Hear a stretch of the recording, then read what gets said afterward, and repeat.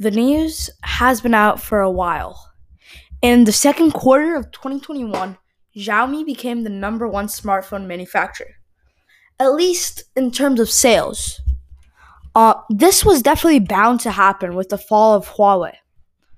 After the US sanctions and declaring it a national security threat, after announcing the devices were used to spy on people, Google could no longer support Huawei devices. And without Google's services, well, long story short, it made new phones from Huawei hard to recommend, and the old phones rendered useless without those necessary Google services. Overall, this just goes to show how much we, as people, can rely on one company.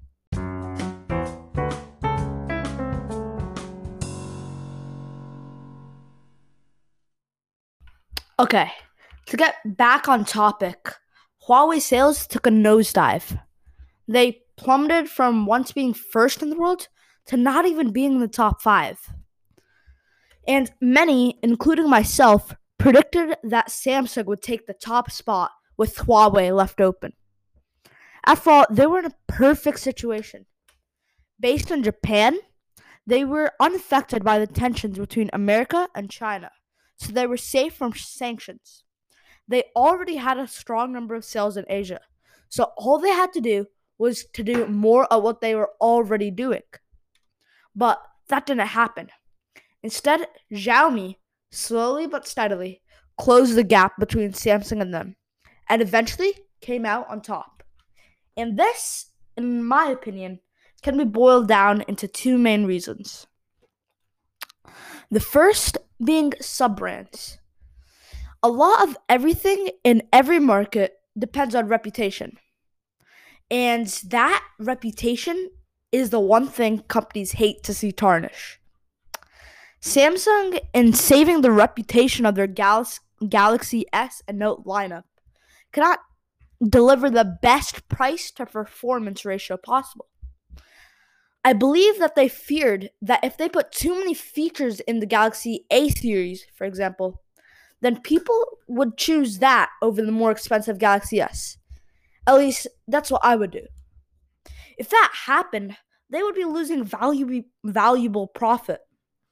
However, Xiaomi, in this case, has the advantage of sub-brands, which are brands that have the same parent company. In this case, it was Xiaomi. Xiaomi itself is similar to Samsung. The only difference is that if you cut out the budget Samsung A series, Xiaomi essentially just took the A series lineup from Samsung, packed the best specs and features for the price, and made it into a whole new company, specifically a sub-brand called Redmi. Using this, Xiaomi was not only able to make some best value phones in the market, but also appeal to a much wider group of people. Xiaomi also had another sub-brand known as Poco, but it was eventually separated into its own company. The second reason is probably something a little more obvious. It's just the way of thinking Xiaomi has.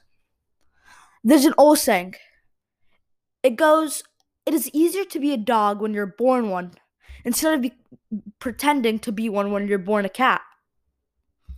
Well, actually, no one really says that. I made that up. However, what it means is that Samsung has to change their way of thinking from being traditional to being digital.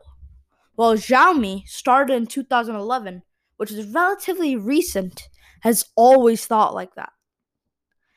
As we as consumers can still see that today. Samsung opts for billboards and in-store purchases, which are A, inefficient, B, old-fashioned, and C, most importantly, expensive. Instead, Xiaomi advertises online and leads more towards virtual purchases. This helps them because A, advertising online on social media such as Twitter is free, and B, it helps them have a more global reach. I'm not even touching the fact about how many less employees there are than Samsung. Samsung has 300,000, while Xiaomi only has 20,000. For such a huge company, That's astonishing. That means for every one Xiaomi employee, Samsung has 15. That's more people to pay, so a lot less profit. And Xiaomi, throughout becoming the number one smartphone manufacturer in the world, has not even touched one of the biggest countries in the market, the United States. My guess is that they're probably not doing this because of the fear of what happens to Huawei. But in my opinion, they will at some point. And as long as they play it safe, don't do anything to alarm authorities, Samsung will be in deep trouble.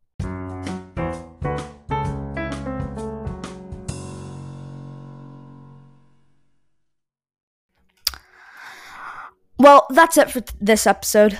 As always, tune in to this or another episode, whether you're in the bathroom, surfing the internet, or cleaning, to listen to me, the tech tester.